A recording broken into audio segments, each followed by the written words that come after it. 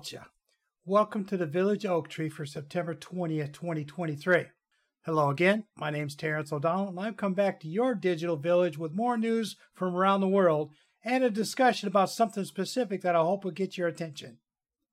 This is once-a-week podcast that's hosted on rss.com and also available on Spotify, Amazon Music, Samsung Podcasts, Podcast Index, Listen Notes, Apple Podcasts, iHeartRadio, Pandora, TuneIn, Google Podcasts, and Deezer, and maybe some others I don't know about. The show is free to subscribe to for now on these mobile apps with a donation tab on the Village Oak Tree webpage at rss.com if you want to help support my activism. I want this to be shared as much as possible in order to push people to get up and make a difference in our world before it gets too late. Much like passing the hat at the end of my visit to your village. A little about me. I'm an activist of Irish descent and a self-professed Sean Kay, a Gaelic storyteller. I want listeners to feel like we are sitting under the Village Oak Tree, where I bring you headlines from news feeds and relevant blog articles that are important, but sometimes lost in the shuffle of cable news. These are somewhat obscure stories about climate change, racism, politics, and social injustice. And I doubt you'll find many of these on Fox News because I never, ever pick anything up from them guys. For each article I present to you, there will be a link to read the stories in their entirety in the follow-up newsletters, which I post in medium.com, substack.com, and in the blog section of my website at crombieha.com. There's more about my website during the break. I will be taking a small break once I've given you the headlines I picked out for this week. Then after the break, I'll bring you the second half with today's special topic. In this first half, I'll have the usual mix of world politics, climate change, and racism. In the second half, I talk some more about worldwide racism still being pushed by the descendants of the white European colonizers. This week, I focus primarily on North America and Australia because of Australia's very important amendment vote coming up this year. So let's get to the stories. My first story is an LGBTQ plus story. And it's also a kind of an internal immigration story. Queer and trans folk, America's new interstate refugees. Progressive Oregon laws attract an influx of LGBTQ plus immigrants by Rand Bishop. And I got this article out of medium.com here last week. It appears that Oregon is becoming the new mecca for transgender and LGBTQ folks out west. But can the state handle the soon-to-be large migration? Seems infrastructure may become a serious issue above and beyond what they're already suffering from. What about other states? How prepared are they to handle the soon-to-come mass internal migration of LGBTQ plus people fleeing these restrictive red states? I guess we're all going to find out pretty soon. And this is something I mentioned before, that it's been going on now since COVID. A mass influx of internal migration is going on across the country. And now we're going to see a lot more of the LGBTQ plus people leaving states out of persecution and going to somewhere safe. But the problem is, the safer places are becoming fewer and fewer, and are they going to be able to handle it? And this is a racism article, and then, again, another one I picked out of medium.com by Allison Wiltz. Racism is the real reason why they want to replace Kamala Harris. They fear a black woman as president, and it shows. It's a very good blog article worthy of one of the mainstream news outlets.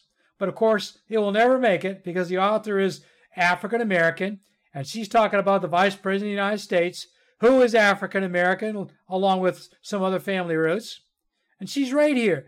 The white, now minority demographic in the United States is in a near panic over that and will do anything to remain in charge of the country. It's in their very DNA as descendants of the white Europeans who colonized North America.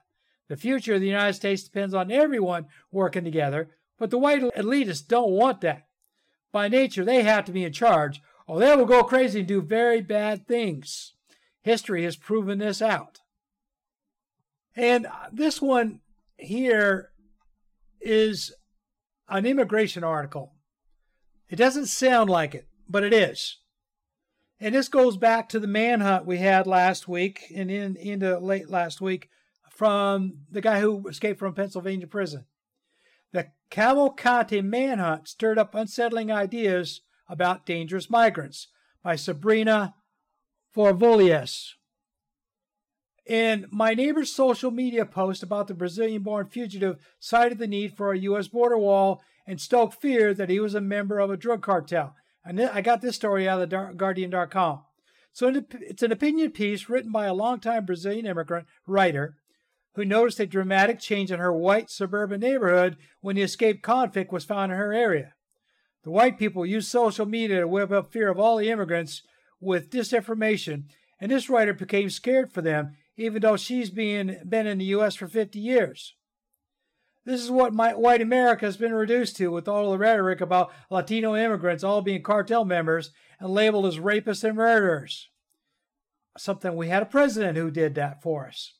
Weeding out the bad apples is a good thing, but whipping up fear of other people just because they have darker skin is wrong. But it's what makes the news media money, so it's likely here to stay as long as it remains profitable. And that's the big thing. The GOP is whipping up fear of others, and the media is only happy to stir the pot even more because it makes them a lot of money. Clickbait stories, as they call them nowadays. This is a Tom Hartman article that I got a few days ago from the HartmanReport.com. How the DOJ caved to Trump's poisonous political violence. It echoes the terror campaigns run by followers of Mussolini and Hitler in the early days of their rising power. Tom Hartman's daily rant poses a serious problem for the United States. Between right-wing news outlets, radio show hosts, and podcasters all out to make money at all costs, and a very unhappy GOP base listening to all this trash, the country is edging ever closer to more violent insurrections like January 6, 2021. And add into that labor strikes from a couple of the biggest labor unions in the country right now. The Democrats are up against the wall in some ways. Can they find a way to fight back? Well, unless they change dramatically, it doesn't look good for them right now. Here's my second Tom HartmanReport.com article. The American Dream demands paid sick leave and low-cost child care. America gives a lot of lip service to the American Dream, but we haven't led the world in meeting human needs since the Reagan Revolution. And this is an article about how certain things like paid sick leaves, maternity leave, things like that are being flipped to the wayside. I mean, I can attest to that. The last company I worked for in Texas several years ago, they didn't have paid leave. They had what they call personal time off. And you accrued that, and that's what you had to use if you got sick, had to go to the hospital for anything, or for whatever reason you needed to take a day off. You lost your paid time off time. And then that's what a lot of companies are going to these days. It's cheaper for them, and so on and so forth. My next article is from Belén Fernandez, who writes for a lot of publications. In this case, I get her articles out of Al Jazeera. A day in the life of the American dream. Many who come to the U.S. face a cruel reality of poverty and suffering, and yet the American dream delusion persists. And again, it's another opinion piece from her. She's an expat journalist who spends all of her time living outside the U.S. due to its political policies and harsh living standards. And those are her words. In this article, she talks about how the American dream is just a myth, as I have said numerous times here in this podcast, but is perpetuated by marketing companies and social media influencers for the money, regardless of how many wannabe immigrants perish trying to come to the United States. What do they care as long as they get paid? Meanwhile, for those who do survive the trip, it's nothing but abject poverty and misery the whole time they are here. For most of them. Every once in a while, somebody makes a leg up, but for the most part, not so much. For some, they want to return home, but they can't anymore because they don't have any money. For others, they just live until they die miserably chasing the American dream. Like a lot of native-born Americans these days. I say that to include all of these people, and I'm included in that. Not that I'm chasing the American dream, but a lot of American citizens born right here in the United States have been chasing the dream all their life because that's what they've been told to do. And they believe it. They still think it's achievable. Well, I got news for you folks. You know, If you don't believe that, I got a Brooklyn Bridge to sell you. This one talks more about this next article I got out of USA Today. And it's talking about homeless people here in the United States. A homeless man living on national forest land was shot by federal police. He's now suing by Claire Thornton. The story stands out amongst all the others regarding the out-of-control homeless situation in the U.S. now. A family unit consisting of an invalid mother and two brothers, one of them handicapped, were told to move their RV off national forest land after overstaying their 2-week allowance. When in it in, the federal police arrived without announcing themselves, according to their lawyer, shot and nearly killed one of the brothers who was already in a wheelchair. The bigger issue is that law enforcement in the U.S. is becoming more aggressive in dealing with the homeless, and more innocent people are getting hurt or worse nowadays. Is this part of the new U.S. policy for poor homeless people? Economics is driving them to the open road, and no one wants them. So not only does the U.S. have a refugee problem with migrants from other countries, they seem to have it out for the displaced poor and homeless natural citizens that bad economic policies have put them into poverty, with more and more following every day. So that's the issue. Are we going to see more and more stories now of homeless people getting putting in labor camps or killed, who knows what, in the future? Because the city managers are saying, get them out of town. We don't care how you do it. This is a kind of a United States internal political article, and the only reason I picked it out was because of what it entails for other states. Texas Attorney General acquitted in historic impeachment trial by Eva Ruth Marovic, Molly Hennessy Fisk in MSN.com. So why is this so important that in Texas, the Republicans have subverted democracy and are doing whatever they want, regardless of the voters or anyone else who objects? From the governor's razor floats to letting a federally indicted criminal continue in office, it's all in a day's work. Texas is not a democracy anymore. It's a feudal state run by a group of authoritarian leaders.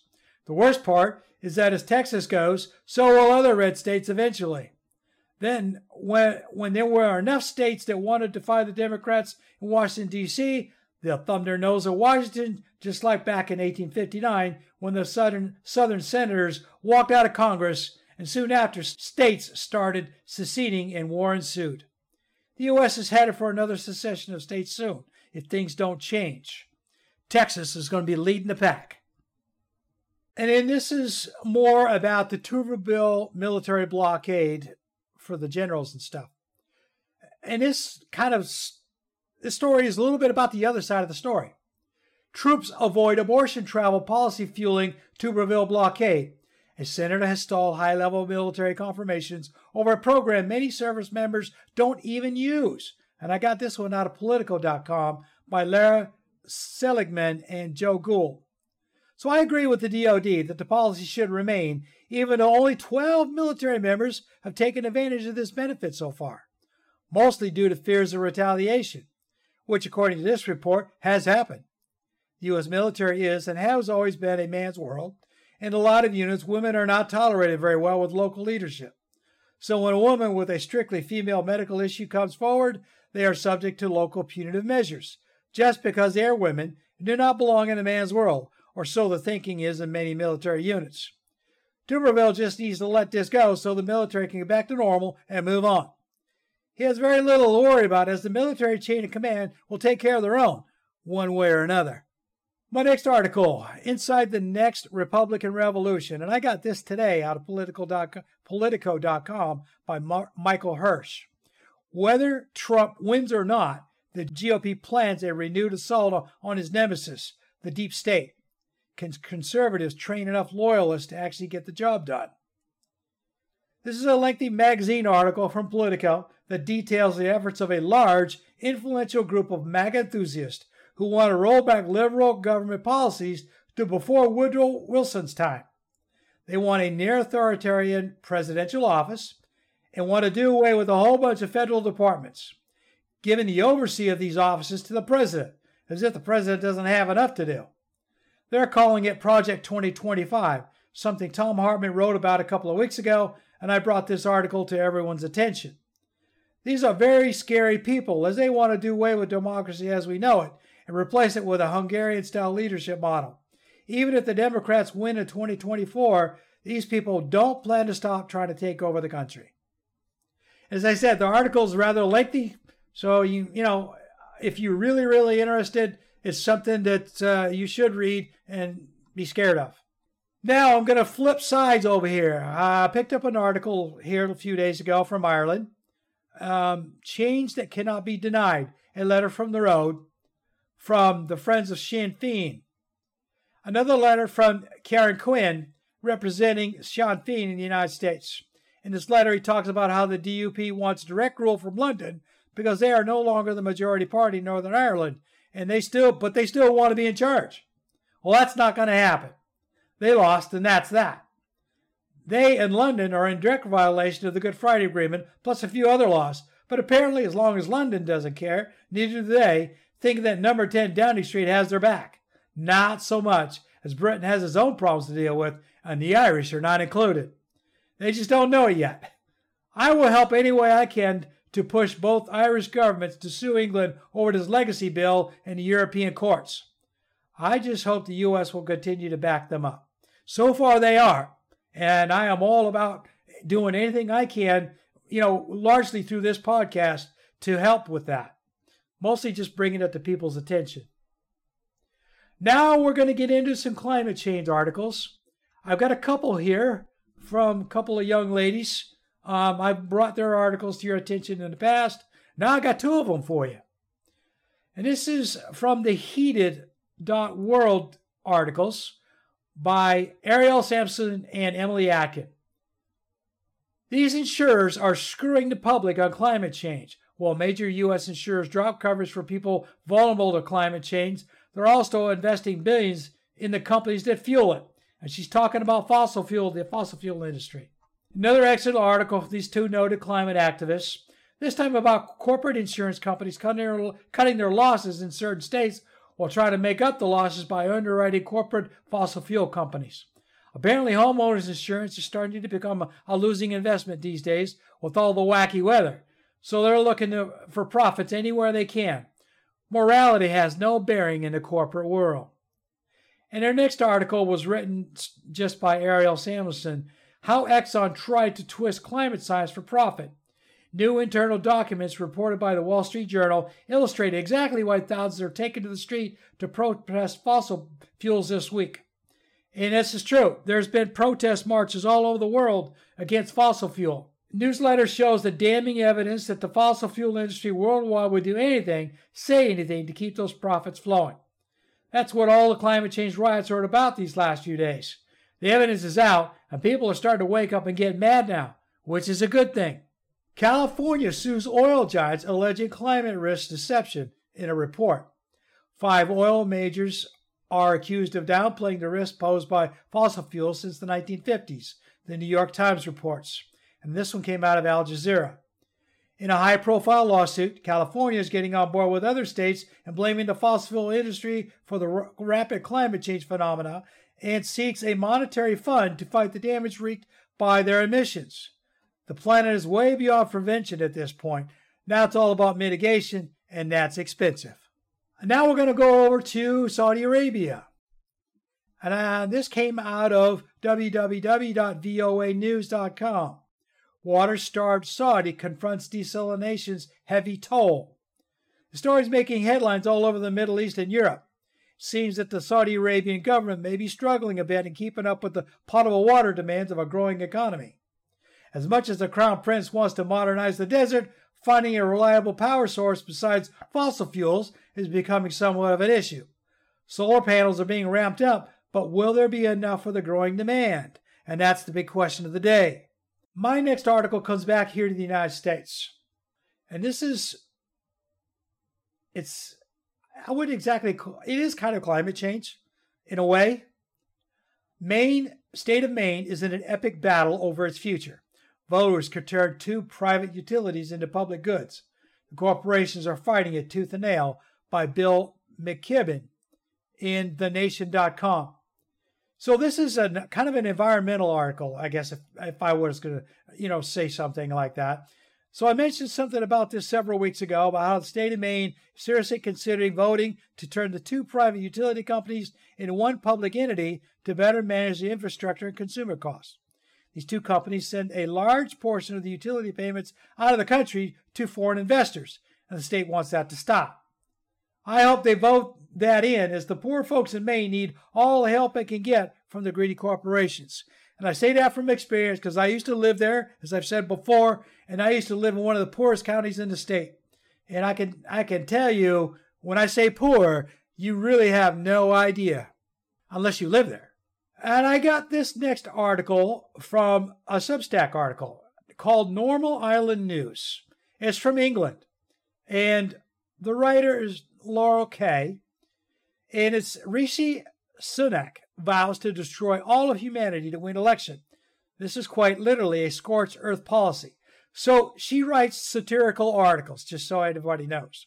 So this is one of her articles about how the new British PM is scrubbing climate deals and returned England back to its feudal days, all for another chance at being the PM for a little while longer. Now, why does this sound so familiar? Could it be a playbook for other UK mimicking nations? The American Republicans seem to be using a similar playbook, as do the Aussies. Certain Canadians are watching and waiting. She talks about how the Prime Minister is rolling back environmental stuff over there now, all in a ditch to save money in the economy. Well, we all know that's going to backfire one way or another. And that's what she's talking about. Now I got a Canadian article, and this is more of a people article than environmental in this case. Canada's QAnon queen forced out of Kamsack, Saskatoon. Residents protested. RCMP escorted Romana Didelot and her followers out of town last Wednesday, by Nicholas Frew and CBC News. A story from a little rural prairie town in Saskatoon, Canada, about when a noted QAnon nutjob rolled into town one day, and the residents and authorities escorted them to the town line later that day. This Romano Didelot is a popular Canadian conspiracy theorist around Canada, was claiming to be the Queen of Canada and a First Nations leader wherever she goes up there. So I wonder where she got those ideas from. I would say a little bit too much of American social media. And now we're going to go back across the water again to Spain. And this is more of a human rights article.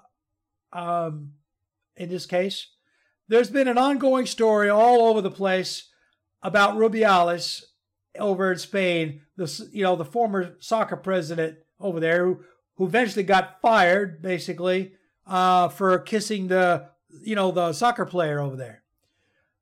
He's been given a restraining order after denying wrongdoing in front of the Spanish judge.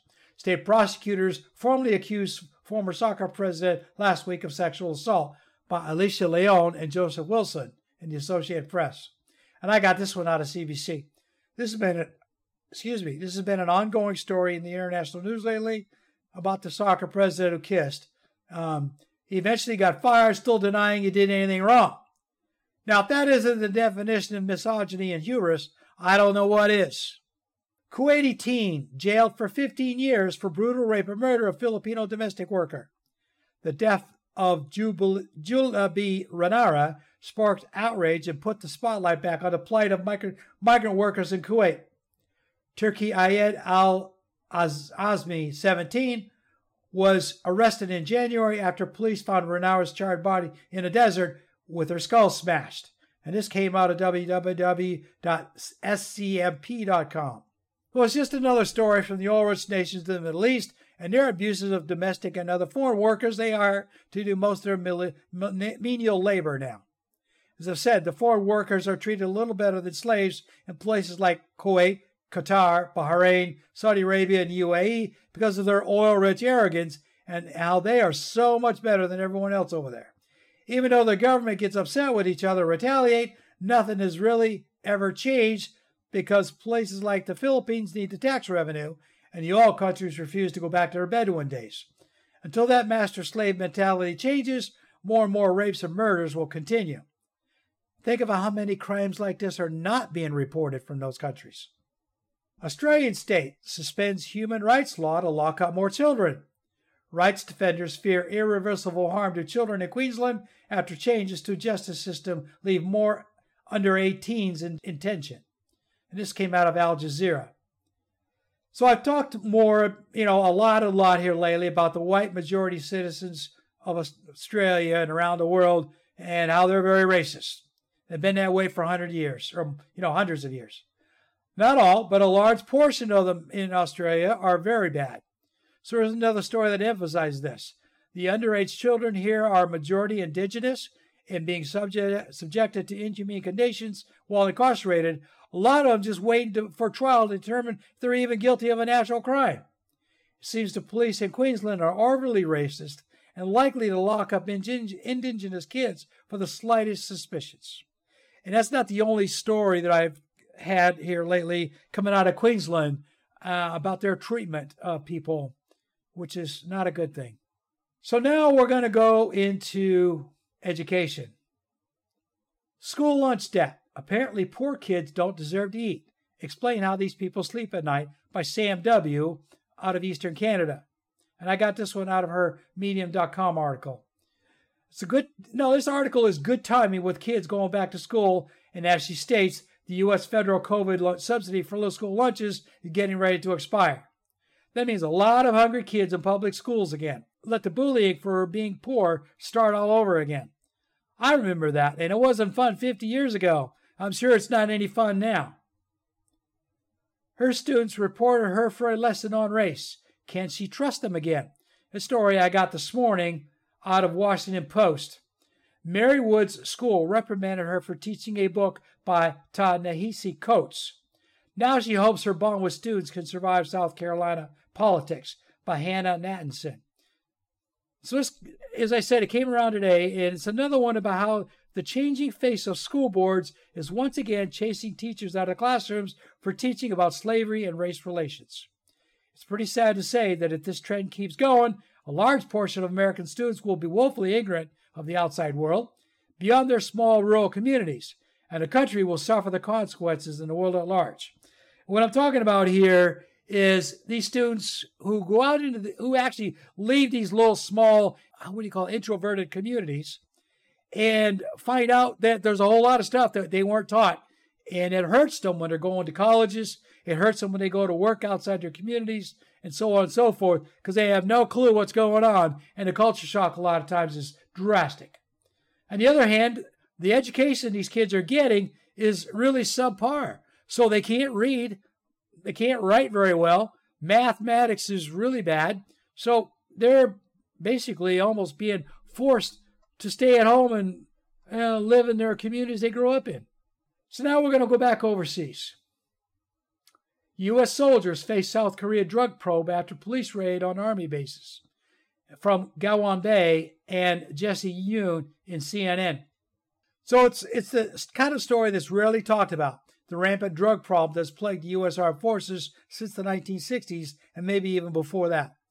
South Korea has arrested 2 foreigners and passed about a dozen Army personnel over to Army CID on the distribution of illegal drugs. I say illegal in South Korea. Drug use by service members has been a bane on the DoD since I can remember. And I was a career soldier. And the U.S. is touting its great military readiness. Doesn't seem to be so great if they can't stop the junior enlisted from getting high and affecting their ability to carry out their duties, like guarding against the North Korean invasion, which is why they're up there.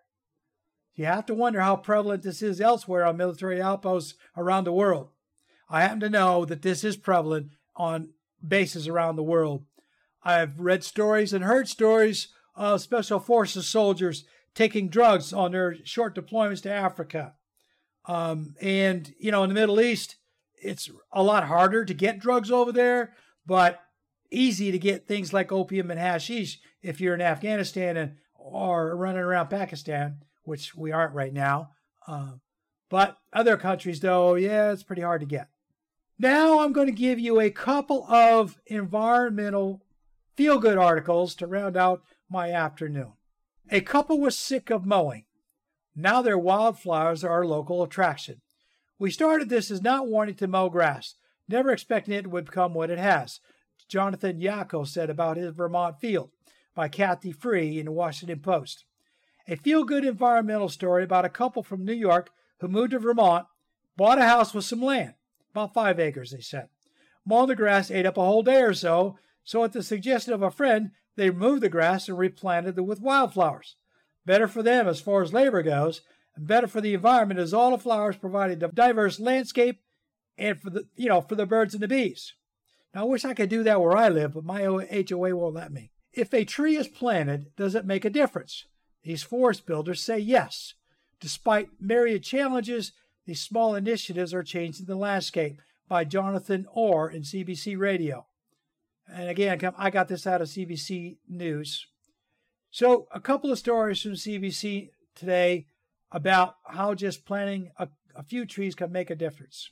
The first article, and it's all included in this link I got here, is about a small nonprofit working off of donations trying to plant trees in urban environments in Saskatchewan and Edmonton. And Edmonton's in Alberta. And the second article is from a First Nation chief replanting after wildfires destroyed everything in 2017. To say that everyone who can should try to replant trees everywhere to bring the land back to where it was. This applies to everywhere on Earth. So if you got the ability to plant trees, I say do so. My wife and I plant trees all around my little plot of land in my subdivision. We're trying to fill it up as much as we can. Flowers and trees as much as we can get. I joked with her last week with a friend about my wife turning our yard into a botanical garden, which I really hope she does. I don't mind the work. AOC, Alexandria Cortez, a Republican senator, I forget what she is because I don't pay attention to her that much, to headline rally at New York Climate March ahead of UN Summit. March on Sunday will cap a week of more than 650 global actions, and it's expected to be the largest U.S. climate march in 5 years. And this came out of the Guardian.com U.S. News by Darna Noor and agencies, whatever that is. This is being touted as the biggest climate rally in 5 years and includes several noted guests. Let's hope it starts and ends peacefully. They did arrest a few people up there, I read later. So that's all I have for the first half. And now it's time for me to take my break. You guys get to listen to my advert about my website, and I'm going to go get a drink of water. Then we're going to come back from the second half. So I will tell you, the second half is a little bit long because, as I said, I have the author of an article that's very important to what my theme is. And it's a little bit lengthy because she reads it to you. It is a story, though. It is a fictional story, but it applies to everything that we're doing. So I will be back in a couple of minutes. I want to take this break to bring attention to my website, crombieha.com. You may use the link in the newsletters to find it for the first time, as the name is in Gaelic and a little hard to find unless you know what you're looking for. I also have the RSS feeder enabled, so if you like what I write, you can get a notice whenever I post something new. Within the website, there is a homepage where you can learn a little more about what Crombieha means for a little bit of Irish culture and a little bit more about me in general. I have a blog page where I post copies of my online blog articles and stories and a copy of the weekly podcast newsletters. I also have a drop-down menu with links to both podcasts and Spotify, a page with links to my Medium and Substack pages, an ad page for my published books, and a contact page in case someone cares to leave a message. If you enjoy reading short stories, poetry, and blog articles from great writers around the world, I recommend Medium and Substack as great choices to find what you like to read about most and dive in as much as you want. Disclaimer: if you want to read my complete articles and stories at Medium.com, you will need to sign up for a subscription of $5 a month or $50 a year. I offer everything for free for 1 month in Substack. Then it's $5 a month or $30 a year with an advert to sign up on my web pages. These are the minimums these companies will allow me to charge, unfortunately. All the stories, poetry, and newsletters I write will be available in the blog section of my website if you don't want to subscribe to anything. If you like what you see, feel free to leave a message in the comment page anytime. I will respond very quickly via email. Now back to the show.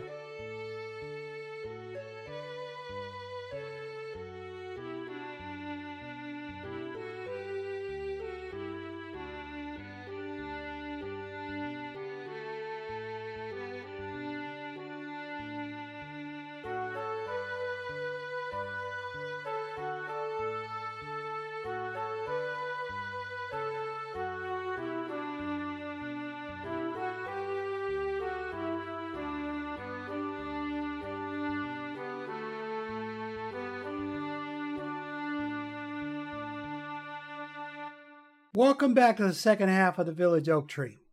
This week I want to talk about racism some more and the fight to defeat this sense of white exceptionalism I mentioned last week.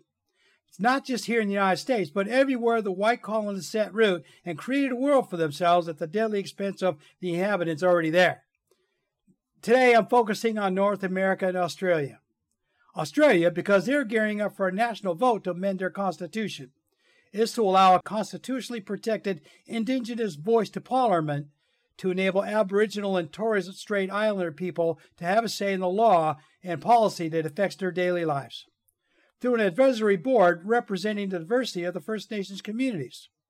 In Australia, voting is mandatory, and a citizen could be arrested for not voting or not having a valid excuse to not vote. So this is very important. But some of the older white population are fighting it, along with some of the indigenous peoples.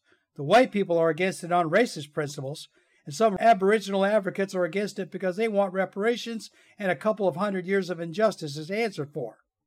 In North America, racism is rampant and gaining new ground again, emboldened by the last president. GOP-led states are enacting new laws constantly now to restrict African Americans and the LGBTQ+ communities and Latinos from participating in any part of their society. Draconian laws and measures are being implemented to discourage asylum seekers, refugees, and migrants from entering the country and becoming citizens. As I said previously, the white Anglo-Saxon descendants are afraid of becoming enough of a minority that they will lose the power to control the countries they are in now and in charge of. Canada, the most liberal of the three, is having its own internal debates about their welcoming policies as they have been overwhelmed and have nowhere to put them all. The same could be said for the U.S. and Australia. There's been a lot of articles in Australia lately about them being overwhelmed with refugees. Even though the welcome mat was put out in Canada and Australia, they now have so many arrivals with more coming every week, they have no capacity to take care of them. No food, no housing, no jobs, basic necessities. A lot of them are homeless as states and provinces struggle to provide for them, and that's especially true here in the United States. This is why there is so much anger from the right side of the political spectrum. Mostly white people, but quite a few are from the darker-skinned people as well. They see the influx as a threat to their livelihoods. They are afraid of becoming poor like them and losing the idea of the American dream. But as I said in the first half, in that article from Belén Fernandez, the American dream is just a myth. Unless you live in the woods somewhere, everyone knows that the Northern Hemisphere is seeing this influx of migrants moving north, or south in the case of Australia. The wealthiest nations are the biggest targets, regardless whether they have the capacity to take care of them. The migrants don't know that. All they know is what the smugglers and what the disinformation on social media tells them about these places. Then you have the First Nations people in Australia, Canada, and the U.S. They have been persecuted since diverse Europeans set foot on their shores and still are to this day. Factions in Australia want to mend fences and make their government more inclusive. Canada set up their own reconciliation program with their First Nations people. The U.S., not so much. They have made inroads, but nowhere close to the other two countries. Australia stands to make history with this referendum if they can educate everyone and get it passed. The young people are all for it. It's the older folks who don't want change or want justice for the dead and past abuses. In the U.S., racism is interwoven into the American Dream Society and its Constitution. This will always hinder reforms until the white Anglo-Saxons become so few in numbers that the other cultures will take over and make the needed changes.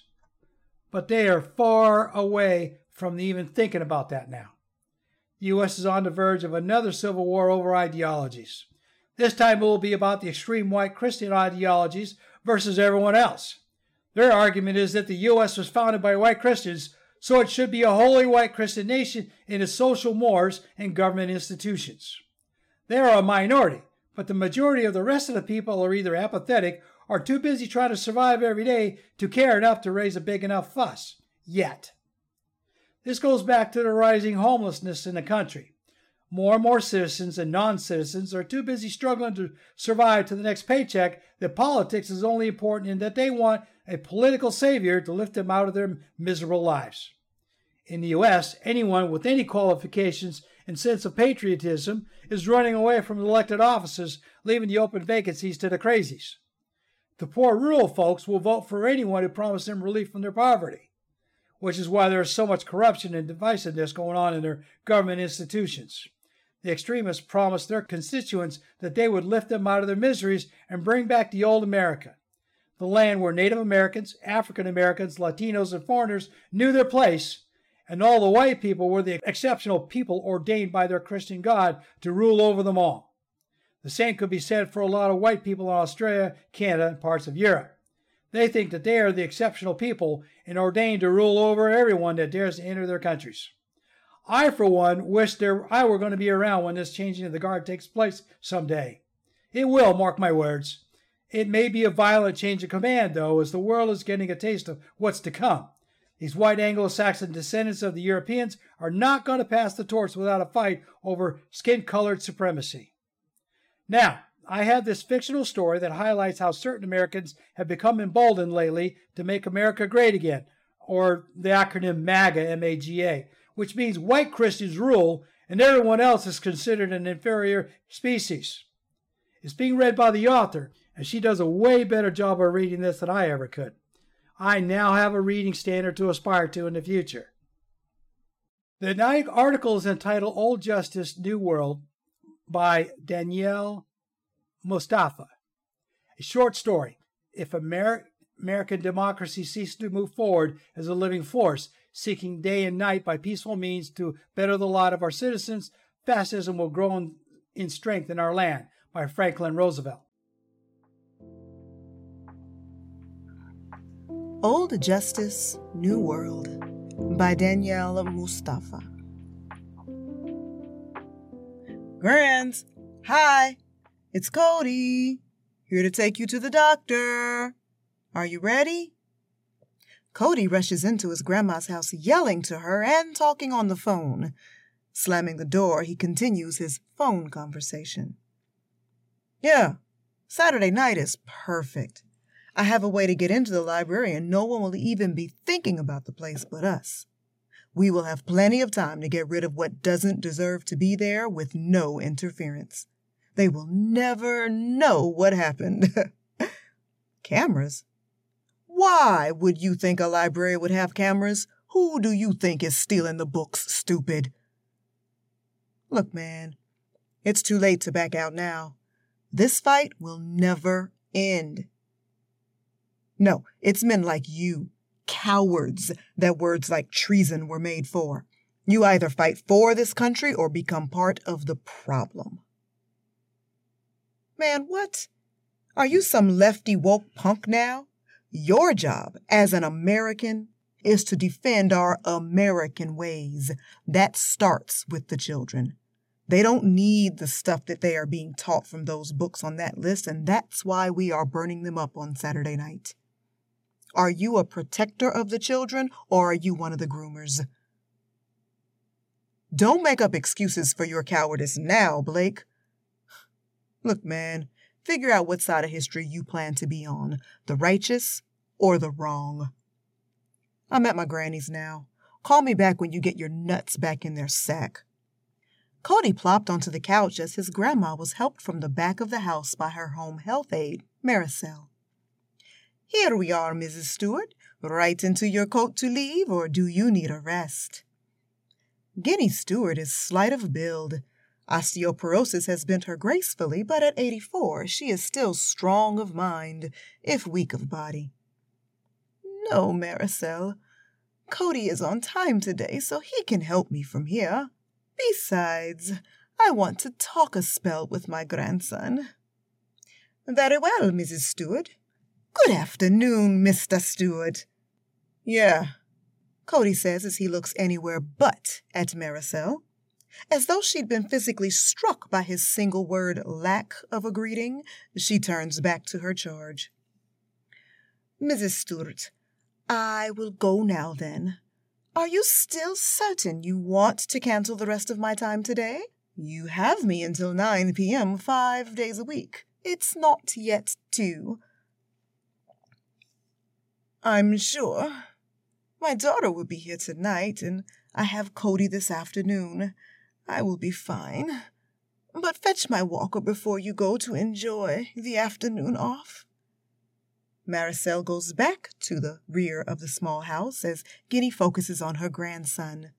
Cody boy, how are you? I haven't seen you in almost a month.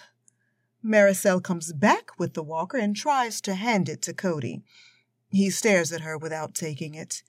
She nervously puts it against the wall while looking back at him. Have a good day, Mari. The women smile as Maricel nods and leaves. Boy, what was that? I'm not a boy, Grands. Didn't we talk last month about you getting rid of the gook? I thought it would be gone by now. Cody, what the hell, boy? That is the best home nurse I've had. She will stay as long as she is willing. You will stop being so rude. What is wrong with you? So what, she is Filipino. And? Did she call you a cracker or a thing? Then you button up that foul language right now. She is taking good jobs from real Americans. A white person would take better care of you, Grands.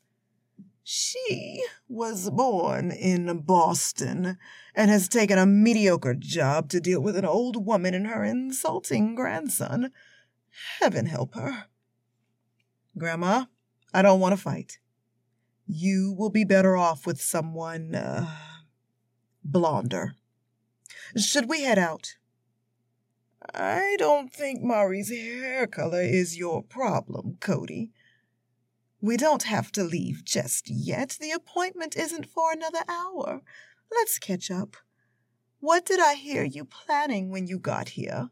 Having a party at the library? That would be nice. Not a party, Grands. I'm planning to end the assault on the minds of our youth by the library. Guinea considers his words a moment and then shrugs her shoulders. Okay, there are a bunch of books in the library that promote homosexuality, premarital sex, trans crap, and they say that us white people deserve to be punished just for being white. We have gotten a lot of them out of the schools, but the school bans mean nothing at the public libraries. We want to correct the problem by taking them out ourselves. Understand? Guinea, mouth agape, stares at her grandson. Eventually, she finds her words. Who is we? Which books? What do you mean by taking them out? To do what with, Cody? Last year, I joined the local branch of the Patriot Front. I thought we'd just burn them in the parking lot. That's what a church in Tennessee did with the banned books. I figure if we tossed them, some left wokist would just take them back into the library. Burn them? You want to burn books? My daddy fought in World War II, and my grandson wants to burn books? Heaven help me, my progeny has gone the way of Hitler. What's next? You guys planning to purge all the non-whites from the country as well? No. But it would be real nice if you got the gook out of your house like I told you to. You don't tell me to do anything. I refused your suggestion. This is crazy, Cody. Stop it before you get into trouble. There won't be any trouble. History will thank us for standing up for the American way. Look, I have a list of 50 books that are harming our kids. Read this, read it. You will see it's a bunch of filthy trash. He produces a tattered sheet from his pocket and Guinea reads, getting more and more irate the further down the list she gets. Cody? No, this is not a list of filth. Have you read any of these? Why would I read the filth? Tucker Carlson agrees with this list. Sean Hannity agrees with this list. Ben Shapiro agrees with this list. Well, dear, you just listed filth, but this list is not the filth. Look, honey, this one, Killing Mr. Griffin. I bought it for your dad when he was a kid. This one, The Handmaid's Tale. This is a TV show now. Here is Beloved by one of my favorite authors, Toni Morrison. This one here, Sold by Patricia McCormick, while not a favorite of mine, is harmless. Honey, it's about a Nepalese girl sold into slavery. Why destroy the life's work of so many, Cody, especially on the words of others? Read them yourself, then pass judgment.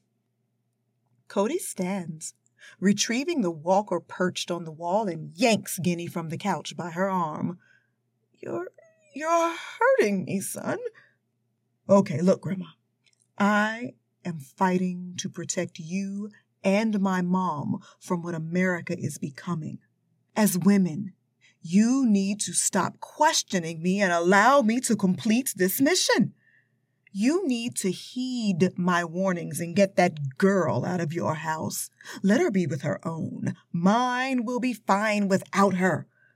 I'm fighting for you, woman, and you seem to be on the side of treason. You are not fighting for me. None of this is of me. This is all just wrong. Cody, you are still hurting me. Let me go, please. Cody did not realize he still had his grandmother by the arm. He did not realize that he was now squeezing that arm out of frustration with her lack of understanding. He is doing this to better America. Why can she not see that? He releases her arm. Grands, let's go. You will be late to the doctor.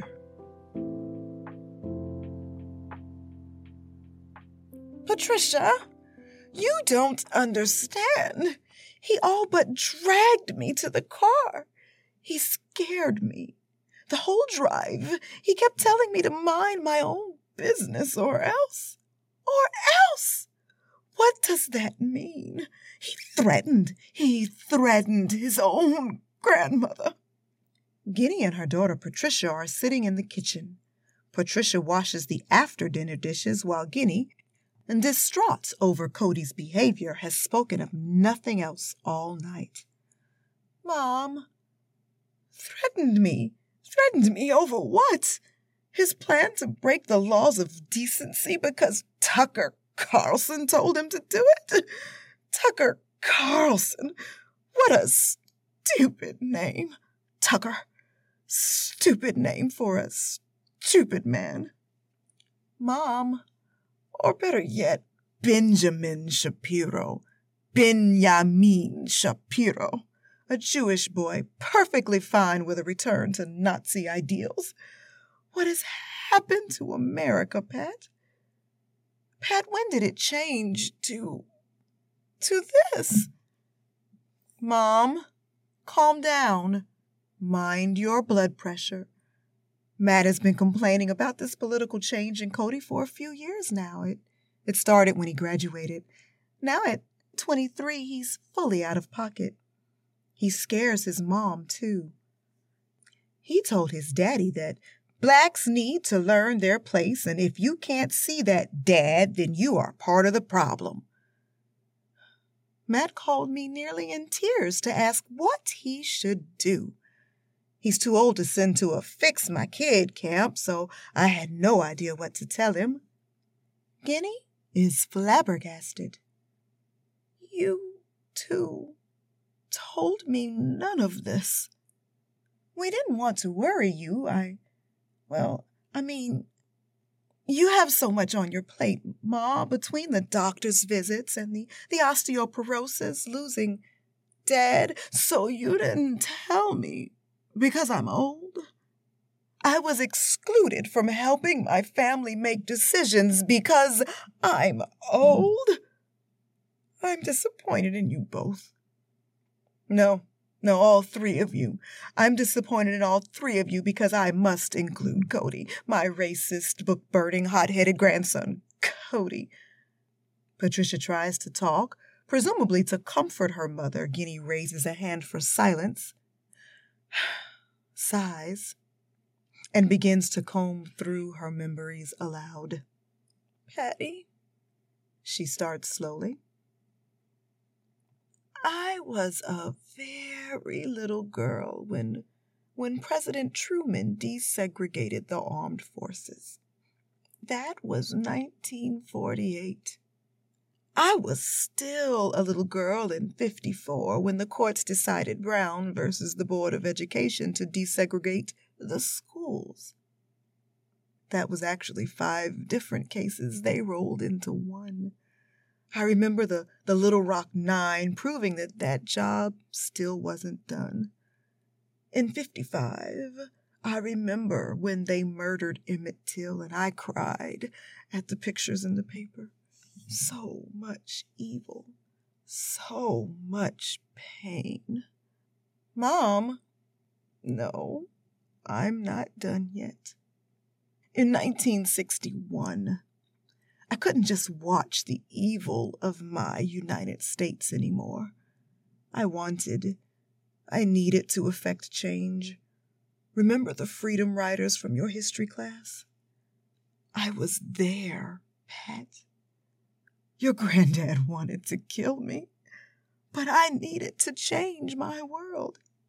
1963's March on Washington, I was there. 65's Bloody Sunday, present. I gave the lives of my friends to see this country change, Pat. I gave of myself to see this country change. Remember when you were little and you used to talk about that scar on my leg? Honey, I got that when they attacked us getting on and off the buses as a freedom rider. Have you ever noticed this scar on my arm? A glancing blow from a stick on the Edmund Pettus Bridge in 65. I bled in Selma for the causes I believed in, and my grandson would live to undo them. I have failed. Mom, you never told us any of this. Why? My mom made me promise I would not. She felt it would ensure my kids went off the rails, if you knew. She thought that she was protecting her grandkids. Funny, since I was unable to protect mine. Patricia moves to her mother, taking Guinea's hands into her own. I always knew I had a remarkable mother. I just didn't know how remarkable. I'm sorry I implied you were too old to be helpful. I have a feeling you are the most helpful of us all, and I almost lived my whole life without knowing it. I'm proud of you, Ma. Oh, thank you, Patty. But that's not helping Cody not ruin his life. We have 3 days till his fiasco at the library. I got a criminal record as a Negro ally. But what will he get for his plan? It will likely be so much worse. Ma, I plan to call the police and report it before it happens. Good. That is excellent. But I just got a better idea. And I'm going to need your help. Call Matthew, too. We may as well get his daddy in on this. Dressed in black, 3 different groups totaling 10 people head to the library from different directions. As Cody's group crosses onto the library property, they see signs for a celebration of Banned Book Week. Apparently, they decided to give away free copies of some of the filth on his list. Just as well. Now they won't need to find the crap on the shelves. It should all be in one spot.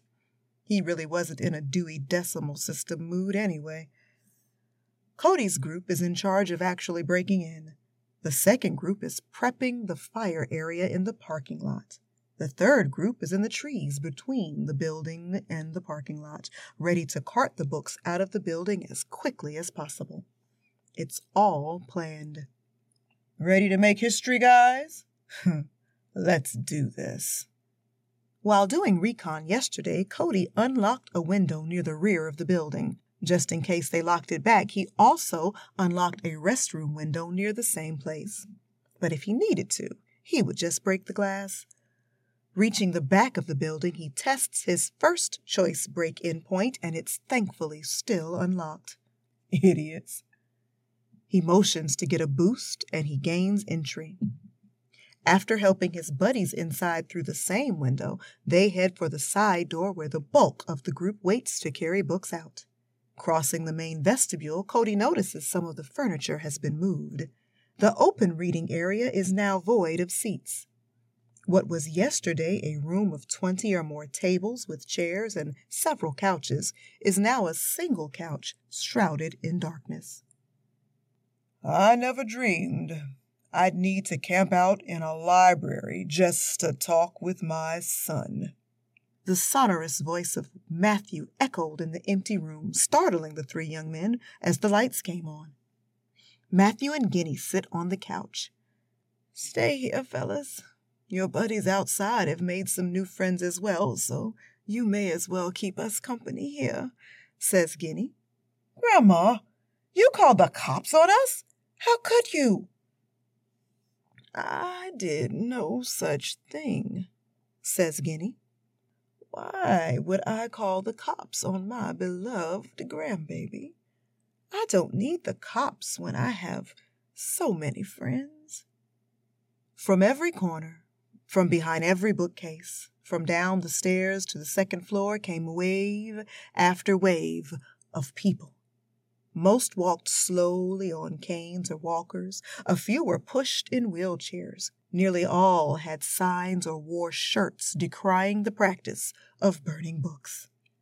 All were dressed head to toe in white. Son, I fought too hard for all people to have basic human rights, for you to become a force of evil in this world. Standing with the assistance of her walker, Guinea continues.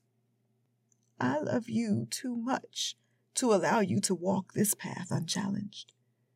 You showed me this week that I was not strong enough to challenge you alone.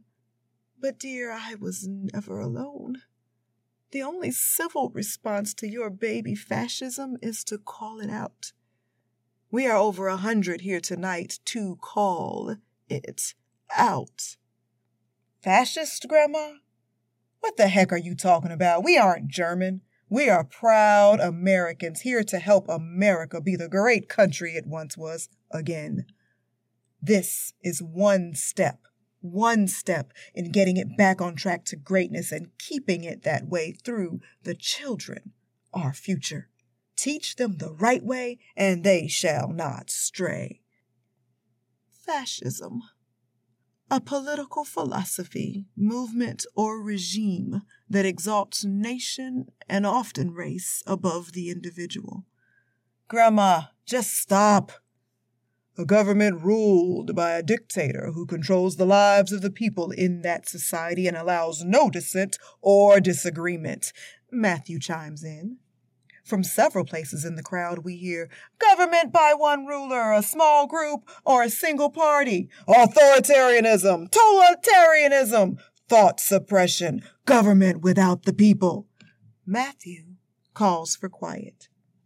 A government where ideas are killed to control the people, says Guinea. The books you boys want to destroy are mere ideas. What would you have said if Thomas the Tank Engine were banned when you were 7? Thomas didn't make me hate my own country, Grandma. Teaching things like slavery is bad does make these kids question America. And what's wrong with the questioning? Without questions, America would still be a colony, or possibly never discovered at all. Questions move society, Cody. Matthew chimes in. Cody, you were asking questions that led you to this course of action. If being better informed leaves you in the same place, then we can agree to disagree. But before you do something that will forever affect your life, son, Can we look at the answers to your questions together as a family? Cody, says Guinea, understand this, please. There is no scenario where you get to burn books tonight. I will not, no, we will not allow it to happen. I can't protect all the books on your list everywhere, but I can protect the ones here. How many boys are outside, son? 7. Yeah, no burning tonight. Most of us may be old, but we are bold and we are ready. You won't attack democracy tonight.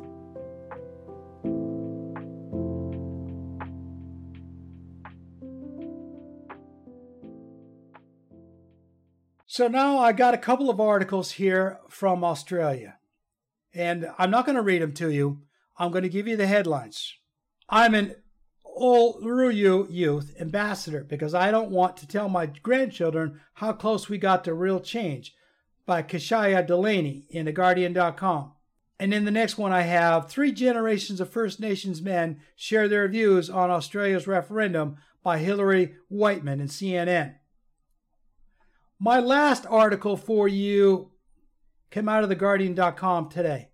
Well, yesterday. A plaque on a statue can't cover a cruel slave trader's mass murder. My ancestors deserve better, by Robert Beckford. The big thing is he's Jamaican. And what he's talking about here is a statue. It's got a prominent place in London, England, and it's in tribute to a wealthy English landowner from the 18th century. And it's a direct front to all of the African slaves he had a hand in killing in Jamaica. There's nothing glorious about this man, William Beckford, other than that he used his ill-gotten wealth to further his fortunes among the wealthy elite of English society back then, just like so many others of his time. And that's all I have for you this week. I hope I've enlightened you with my stories and thoughts. So I'm going to close out my show with my question and last thoughts. Think about this vote in Australia a little bit and ask yourself, do you consider yourself an inclusive person or exclusive person? Would you be willing to work towards a future where all the world's peoples can be included in all decisions about climate change and dealing with refugees seeking a better life than starving or escaping the factional violence where they came from? Give that some thought while you go through your next few days.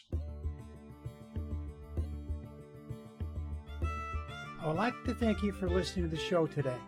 I hope you enjoyed it. You'll return again for another episode of The Village Oak Tree.